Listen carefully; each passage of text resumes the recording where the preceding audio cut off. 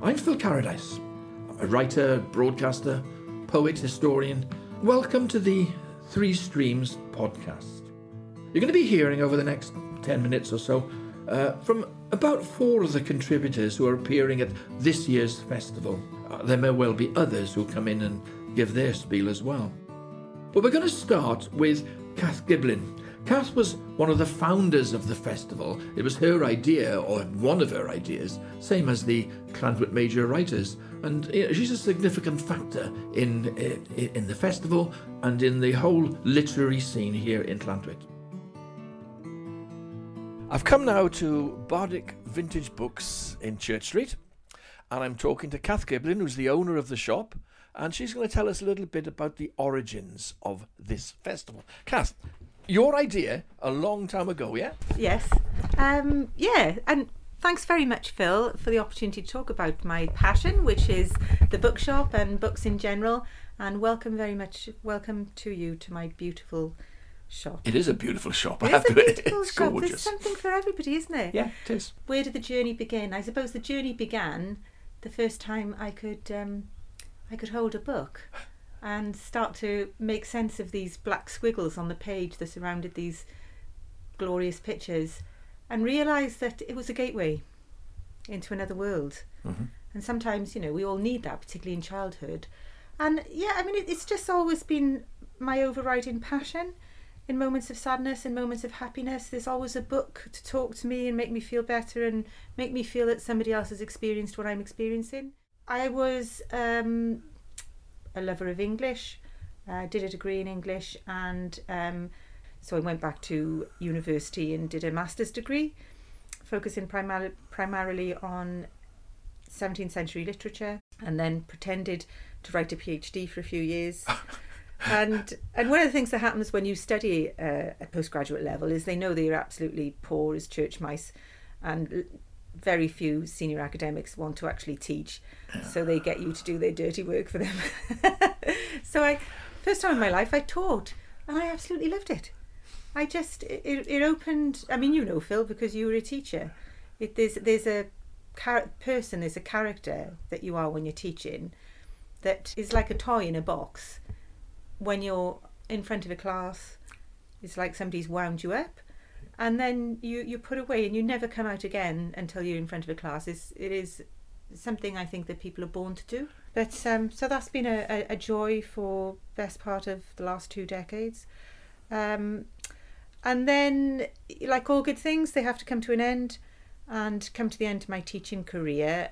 And it just so happened that I was calling into this beautiful vintage shop in Llantwit Major Square, which is really just the most incredible location you could imagine.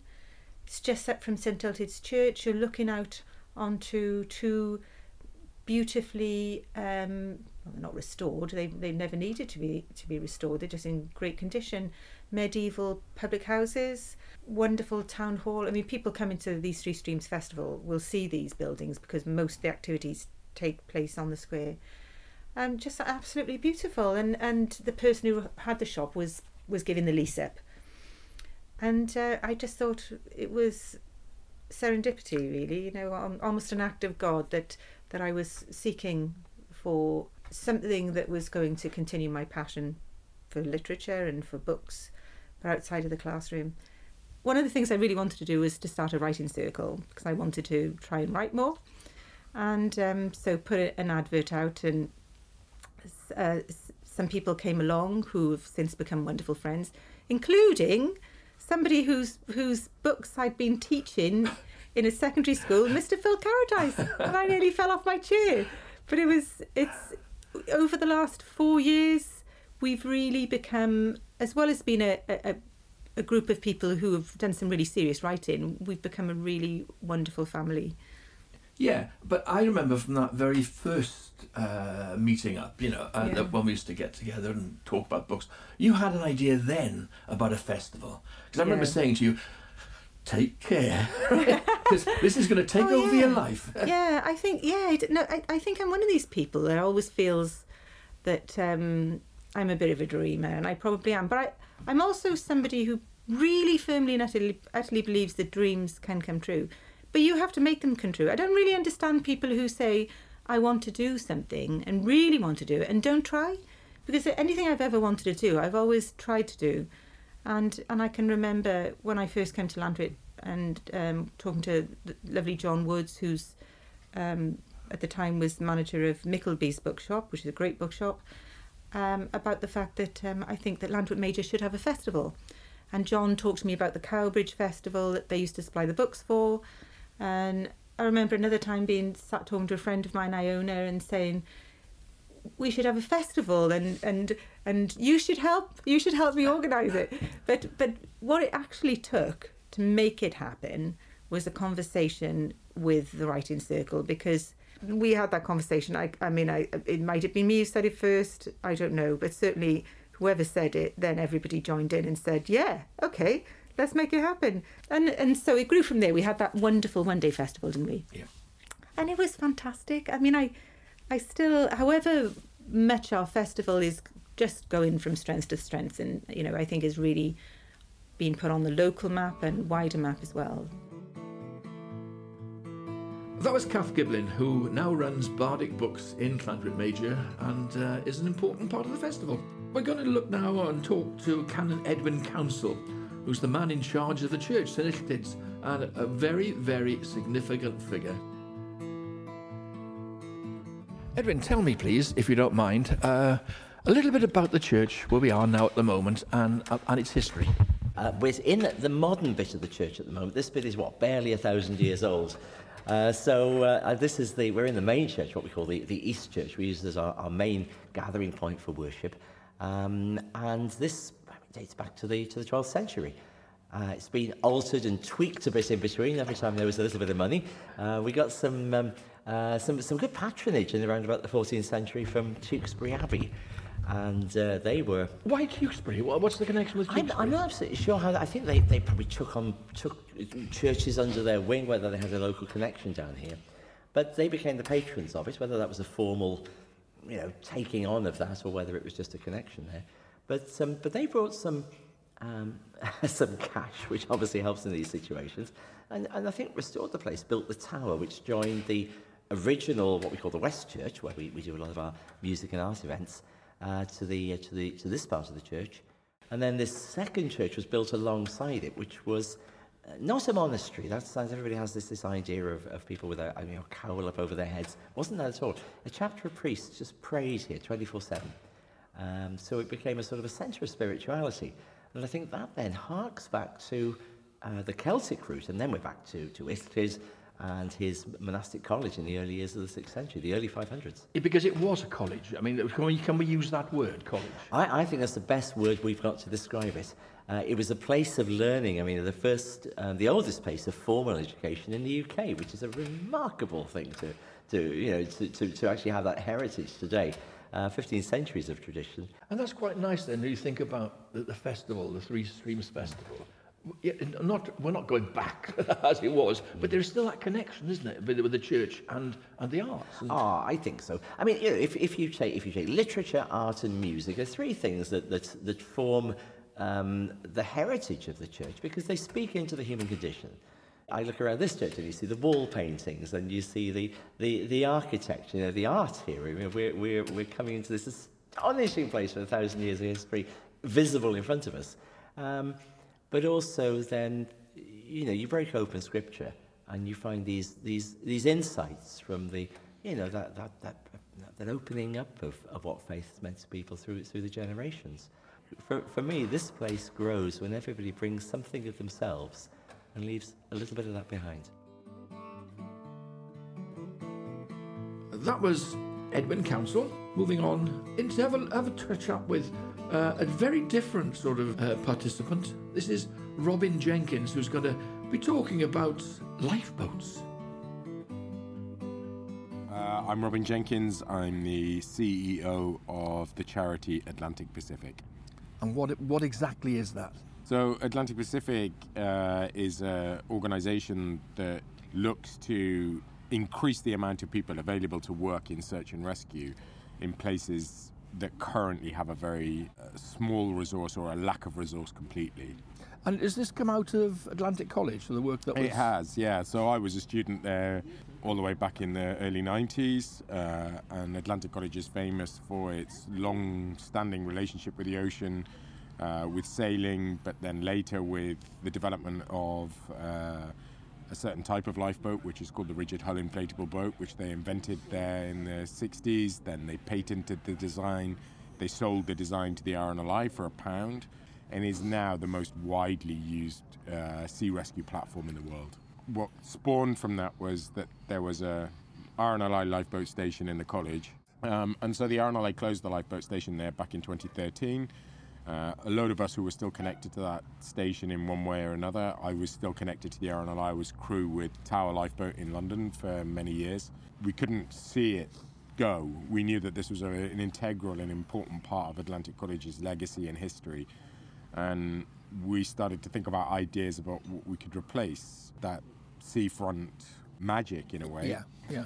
So we were thinking about it, and at the time I was a university lecturer in London at Chelsea College of Art and Design, and I was teaching design. I'm an architect by training, and I was invited to be a part of a project that was looking at ways of helping the communities of northeast Japan that got affected by the tsunami of 2011. So I was out there as a part of a research group to look at ways that the sort of creative world could assist in the redevelopment of that region. Yeah. And while I was there, I heard multiple stories about what happened on March 11th in 2011, and most of them were terrifying. There was a woman that we met who was the landlord or landlady of a hotel right on the beach, in a really beautiful location just outside the city of Kamaishi, which was the first city to get hit by the tsunami. Everything got destroyed in this little village except for her hotel, which she then turned into an evacuation center, and everyone just kind of moved into this hotel.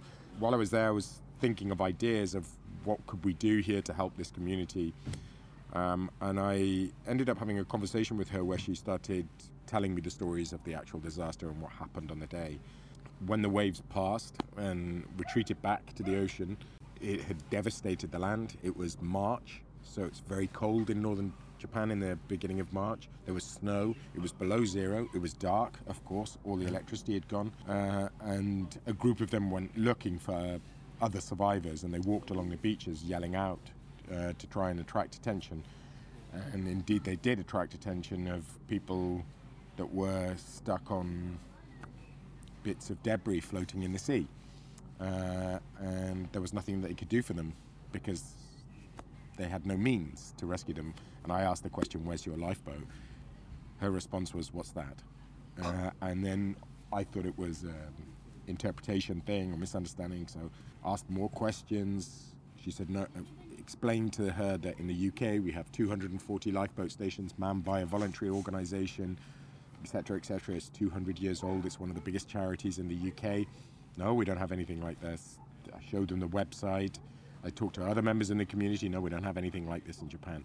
Japan, an island nation, very similar to the UK in many ways. People have, even though culturally there are many differences, but like sort of attitudes and personalities are very similar. And anyway, I was there for 5 weeks, getting to know people, hearing these stories, and it occurred to me, what am I going to be able to offer these people? A Westerner coming from the other side of the world, no experience of what they've gone through. It just started to seem a bit ridiculous and patronising. But while I was on the flight on the way back to the UK, it was like an alignment of stars. They didn't have a lifeboat station. We were looking for a project that was associated with lifeboats in Atlantic College. And it was just sort of one of those light bulb moments. So I went to the college and I gave a lecture about my experience in Japan. And at the end of it, I said, I've got an idea. What I'd like to do is design and develop a particular type of boat to start a lifeboat service in Japan. And I asked the students who's interested, and every hand in the room went up. And then 2 weeks later, we started developing and building a boat. And I went out and I knew that I had to have a proposal. And I met with members of the community, members from the municipal government, from the mayor's office, etc., sitting around a table. And I said, this is what I've decided I think I would like to propose for the community here. It's a lifeboat station, a volunteer-run lifeboat station. I know you don't have this in Japan. what a great thing to start. It gave the community agency as opposed to being the receivers of charity all the time, that they were potentially people who were going to be rescuers.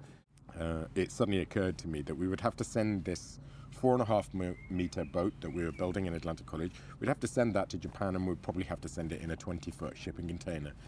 And it can suddenly sort of like, well, why 20 foot? Let's make it a 40-foot shipping container, and we can fit the lifeboat station in there as well.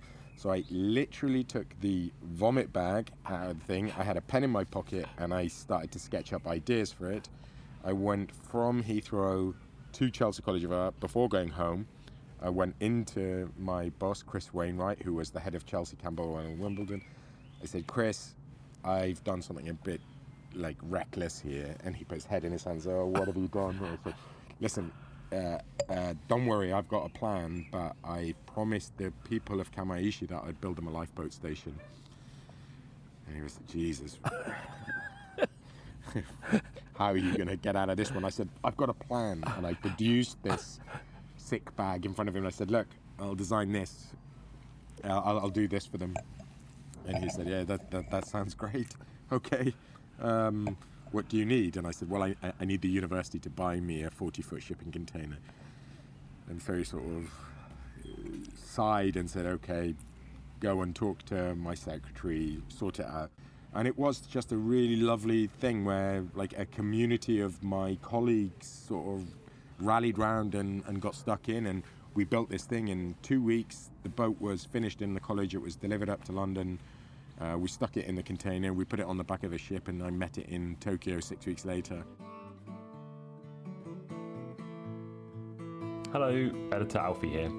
Phil actually forgot to introduce a very important contributor to this year's festival, Kevin Sinnott. Having a sit-down chat in his home studio with Tony Curtis, we join them discussing the cover of Tony's book, which features Kevin's painting, Running Away with a Hairdresser. You see, I was in two halves. It's perfect for a book jacket. That's the only reason we chose it. I mean, I know. It's like a hopeless painting. It makes it breathe. That's like good book jackets, this bloke, you know. Well, you should put that away. We're not promoting you here. This is... And you know, they did 1,000 copies, and you've got to go online now, because they used a publisher. It was before digital, and they lost all the plates. So they wanted to reprint it, because it sold quite well, actually. Yes, good. Couldn't do it. For me, this is a remarkable visit, because it's 26 years since we sat here and we did an interview for Welsh Painters Talking, which I was very happy to feature your most famous painting on the cover of. What's happened in that time? Oh, interesting. Yeah, Wales has been good to me, and the loyalty you have from that kind of, in return, I suppose, for my loyalty, I've got to be honest. Yeah, because you're back where you started, aren't you? Bridgend, back basically in the Bridgend area. And amazing. After a long period in England and London, yeah, I've been half of my life, adult life, up there. And now the time goes by so fast. Yeah. That book, you just said... quarter of a century ago or more, Quarter of a century. Yeah. Yeah. But when you were in London, was there a sense in which you were looking for a subject matter, and then when you came back to Wales, that was your subject matter? I remember going to a Flowers East show some years ago, one of the most astonishing shows that I've ever been to, where those big valleys paintings were there. And it was breathtaking. They were shipped up from Wales, yes, up to London. But I painted them since I got back to Wales. Yeah. Yes, that's true. I mustn't forget that sometimes, because sometimes I think my painting subject matter is driven by art, you know, and but it's when I got back to Wales, it started to be driven more and more by life. Because we're in the art world, we forget most art galleries, commercial galleries particularly, are intimidating. You feel like you have to... There are some in the West End where you have to ring the bell to be let in. Well, you also get in Burlington Arcade. It's not an art gallery, I know, but it's a bit like an art gallery. Well, they actually look at your shoes when you come in. They look at if they're handmade shoes. No, not handmade. Sure. But you know, I bought a painting in Chelsea once on the same basis that I pressed the button, and they were very reluctant to let me in. And I had to show immediately that I knew what I was looking at, you know. And I did buy quite a significant painting eventually, but there was an edge to it. And they also said, I said, well, I'd like this. They said, we can't accept your check, sir. It'll have to be a bank transfer. We don't know who you are.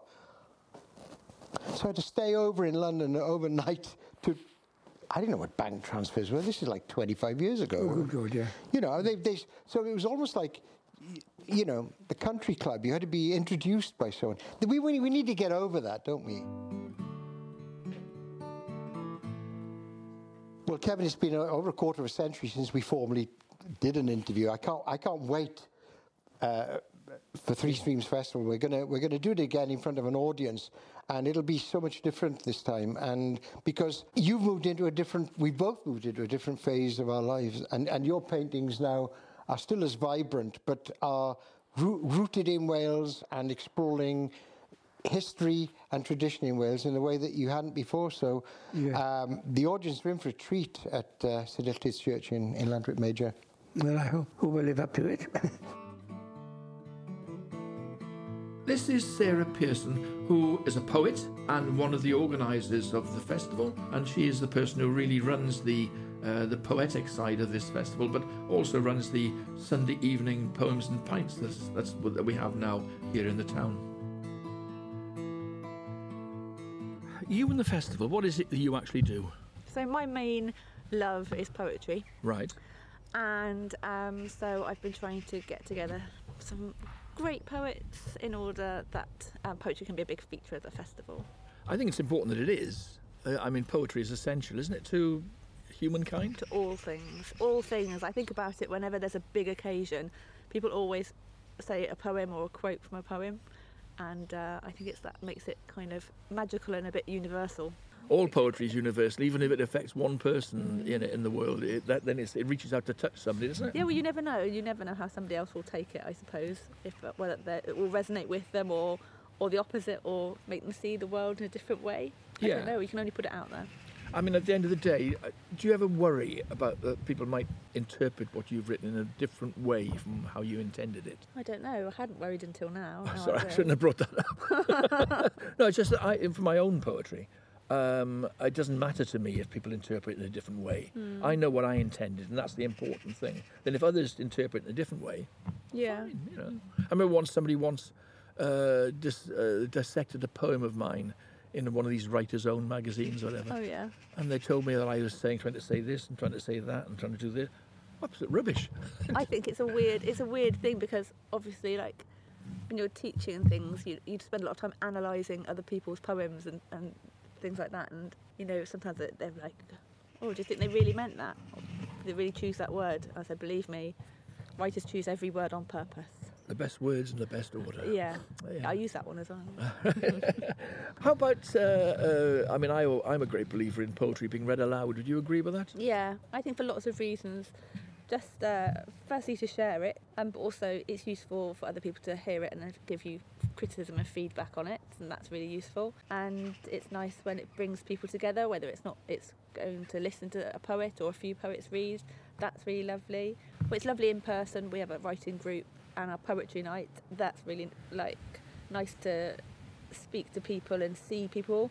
But then we saw in COVID, you know, these different communities popped up, and there's various international writing groups and things. So yeah, no, it's not based on setting, it's based on kind of, you know, people don't like missing it. People don't like missing writing group. Yeah. And I don't know about Poetry and Pints. I don't like missing it because it's like you're touching base with people, but you're also kind of sharing your creativity or doing a workshop or whatever it is, and I think that really matters to people. Right, thank you very much. That was just a taster of some of the people who are going to be appearing at the festival. The best thing I can suggest now is that you come along on the weekend of the 9th to the 11th of June and enjoy it for yourself. Certainly buy yourself a programme. It's a brochure, really, not a programme, a glossy. And it really is a wonderful thing to keep as a memorial, as a memento of what's going to be a superb weekend. The people who have organised it have really, really put a lot of effort into it, and we want to thank them for probably one of the best weekends in Llantwit Major. Come along, have a look for yourself, taste it, enjoy it. See you there. This has been a Waffle original audio production for Three Streams Festival in Llantwit Major. Audio production by Alfie Arnold for Waffle. Original musical score by kind permission of Peter Cronin. Copyright 2023. These Three Streams and Waffle Audio.